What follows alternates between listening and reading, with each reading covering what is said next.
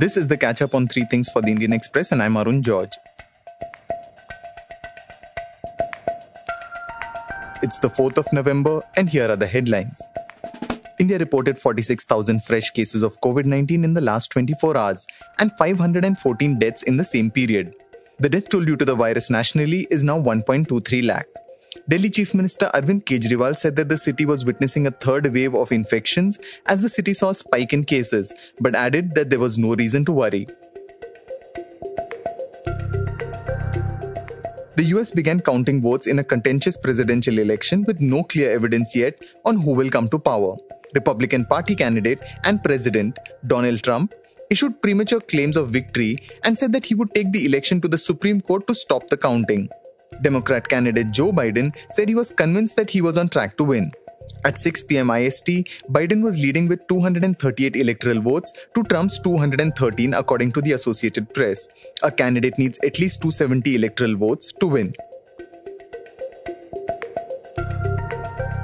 Republic TV co-founder and editor-in-chief Arnab Goswami was arrested in Mumbai by the Raigad police for allegedly abetting the suicide of a 53-year-old interior designer in 2018.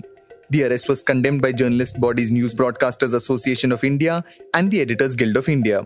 Many ministers in the central government tweeted criticizing the action, saying that it was reminiscent of the emergency. However, Shiv Sena MP and spokesperson Sanjay Raut claimed that neither the state government nor any political party had anything to do with the arrest. Punjab Chief Minister Amrinder Singh launched a protest in Delhi with the stated aim of saving his state and its farmers. Singh and Congress MLAs and MPs from the state staged a protest at Jantar Mantar in the national capital. The protest came after the president refused to meet with the chief minister over farm bills passed by the state to counter those that had been passed earlier by the central government.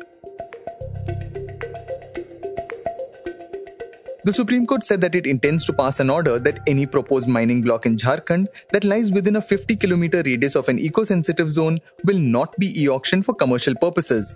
The court said it only wants to ensure that forests are not destroyed, and also said it was considering setting up an expert committee to examine the issue. The central government has opposed the move, saying it would harm mining in other states like Goa. This was the catch-up on three things for the Indian Express.